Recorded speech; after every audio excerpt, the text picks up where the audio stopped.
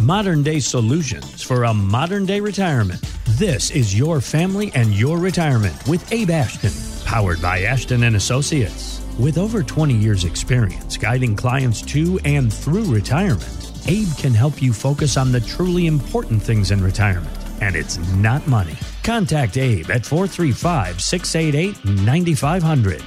Now, your family and your retirement with Abe Ashton. And we've talked about how marriage is a very important partnership on the show before, and I think we all recognize that. And best-selling retirement author Patrick Kelly says that's something that husbands sometimes forget when it comes to financial planning. I think it's really important that you include your wives in this whole planning process. And quite frankly, guys, speaking from my experience, when I listen to my wife, there's a lot of added wisdom that comes, a different perspective, oftentimes maybe having me think about things in a different way. We want to be in this together with you. So Abe, how important is it for both spouses to be involved with planning for retirement? Well, for Patrick Kelly, who we just heard, very important, because I know his wife Marley, and she is far brighter than he is. So that's Patrick is a good friend of mine. That's why I always love having little excerpts on our show from him, because he's a good guy. I've collaborated with him on quite a few projects, and he does have a great wife. And like Patrick, my wife is also smarter than me. So I fall in the same category he is. But I always will ask when people are coming in, if I know they're married and then only one of the two of them shows up, either he shows up or she shows up, I ask, will we be able to get your spouse at the next appointment? Because these types of plans, even when he or she may say, well, no, I handle the finances. I say up until you die, right? Because there is going to be a period of time where it's only one of you. And as much as we would all like to be walking down the beach holding hands at 95 years old and get struck by lightning at the same time and be dead together, the chances are, like we've talked about on the show over and over again, one is going to predecease the others. And what changes need to happen? What we know, we're going to lose some Social Security income. There might be pension income lost.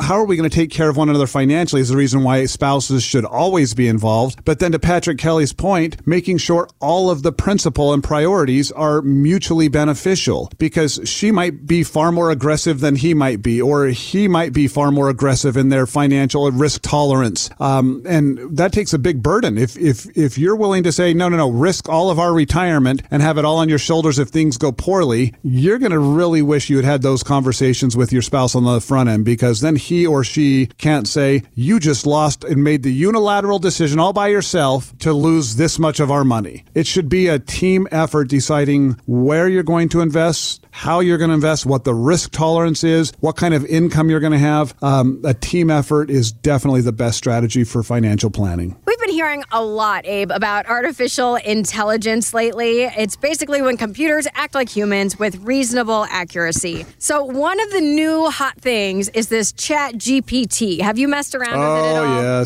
yes. In fact, you're not even talking to Abe right now. You're talking to ChatGPT. It would probably do a better radio show and be a better co-host than I am. It's absolutely incredible how smart this AI is. It's unbelievable. I believe it is programming an endless episode of Seinfeld on Twitch right now. It's just pulling data from all the hundreds of episodes and putting it together. But more importantly, it has been answering tests. It's been passing tests that normally humans have a hard time passing. It passed the Wharton MBA exam.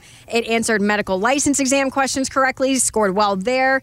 Also passed the bar. So you see where I'm going here. If AI can do all that, could it replace financial advisors? To some extent, there's no question. Looking at data, will it be able to predict? I mean, there's been all sorts of software and financial minds trying to predict the future financially, but we always have these one-offs. And as long as people are involved, as long as humankind is involved in politics, then we are going to see these non-quantifiers for AI, meaning it cannot predict what the human mind will do to try to manipulate. In fact, I'll give you an example. So as we go through 2023 and we look at what this year comes out with the stock market, and I don't know, I'm not excited about what 2023 looks like financially and in the economy with inflation and everything else. But what I'm curious to watch is if we see in 2024, as we get to an election year, what will happen. I've talked about, will politicians, and this goes on both party lines. This is not the right wing or the left wing. This is just politicians in general. What will they do to try to get reelected or get elected in this this next year? Will they beg, borrow, cheat, and steal? And could an AI adequately predict what politicians would do and what sacrifice? Because AI tends to think logically and rationally. Yet some of the things that most of the things that our politicians do are irrational and illogical because they're self-motivated. They're selfishly motivated. So I guess if you quantify that, and if an AI can say, hey, in general, politicians will seek first for their selfish intentions and motivations, they might get a better, more adequate look at the future. But when you're talking about a medical exam where the answer is right or wrong, most of the time, my doctor friends might argue with me on that. The bar exam where the law is subjective in some categories, but the law is the law for the most part. And if you can go back in case history and look, and it's got access to all of that case history, they're going to be able to pass a test. MBA and business, yep, all the data is in there. Financially, we idiots, meaning humankind, are the ones who screw up and act emotionally from the very top to the very bottom, to the average investor, to the people who are manipulating markets at an institutional level. So will AI be able to predict that and forecast that perfectly at any point in the future? Oh man, I don't want to say never, but I think it would be one of the most difficult burdens to try to get through. Find out more at AshtonWealth.com. Any comments regarding safe and secure investments and guaranteed income streams refer only to fixed insurance products. They do not refer in any way to securities or investment advisory products. Fixed insurance and annuity product guarantees are subject to the claims paying ability of the issuing company and are not offered by Retirement Wealth Advisors.